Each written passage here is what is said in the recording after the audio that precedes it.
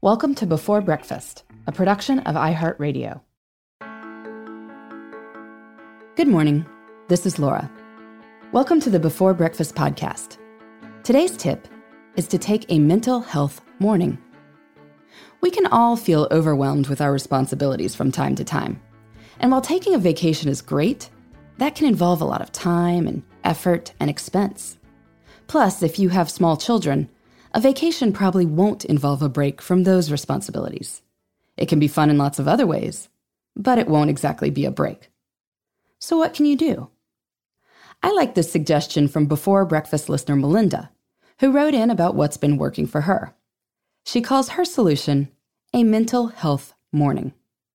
About once per month, I take 2 hours of paid time off in the morning to go to the gym, she says. After working out, I take a long shower. I have a toddler and an infant, so this is especially luxurious.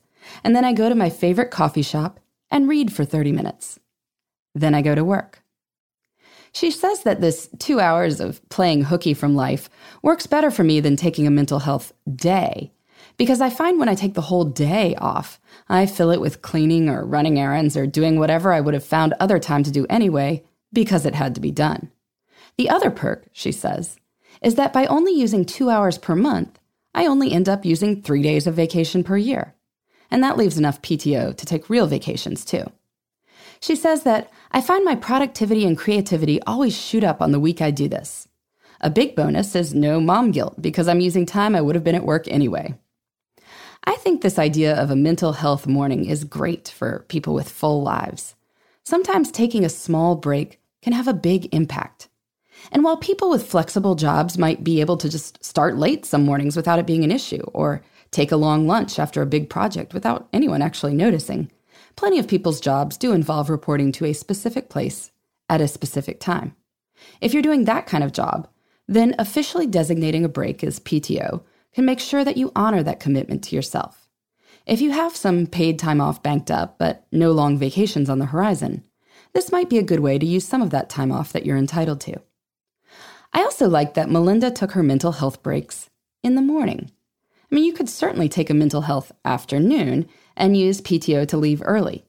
But sometimes the day will start to seem so busy that you feel you just can't slip out. And then the time is gone. If you can't control what time you leave work, maybe you can control what time you show up. So that's the argument for a mental health morning. And I'm not surprised at all that Melinda finds herself more productive after these breaks. No one's tank runs on empty.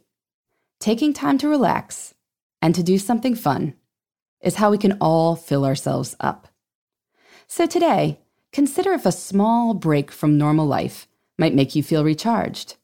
And if you've ever used a small amount of PTO to take a break and do something fun, let me know.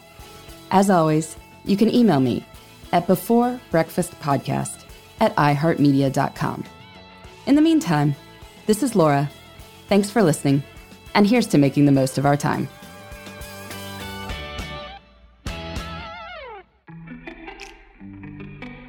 Hey everybody, I'd love to hear from you. You can send me your tips, your questions, or anything else. Just connect with me on Twitter, Facebook, and Instagram at Before Breakfast Pod. That's BE, the number 4, then breakfast, POD. You can also shoot me an email at beforebreakfastpodcast@iheartmedia.com. That Before Breakfast is spelled out with all the letters. Thanks so much. I look forward to staying in touch.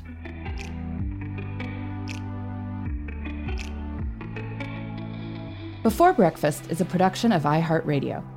For more podcasts from iHeartRadio, visit the iHeartRadio app, Apple Podcasts, or wherever you listen to your favorite shows.